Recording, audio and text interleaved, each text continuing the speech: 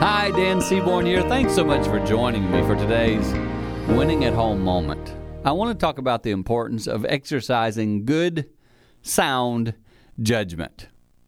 Have you ever noticed sometimes when we go through chaotic times, anybody relate to that at all? It's almost humorous to think about the fact that of course we do. We've lived through it. And I want to remind you, think about how wonderful it is when you talk to someone who just has a sound mind. They're just thinking clear.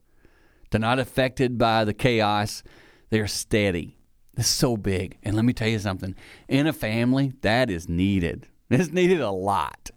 Forget about the chaos outside. Sometimes it's in your own home.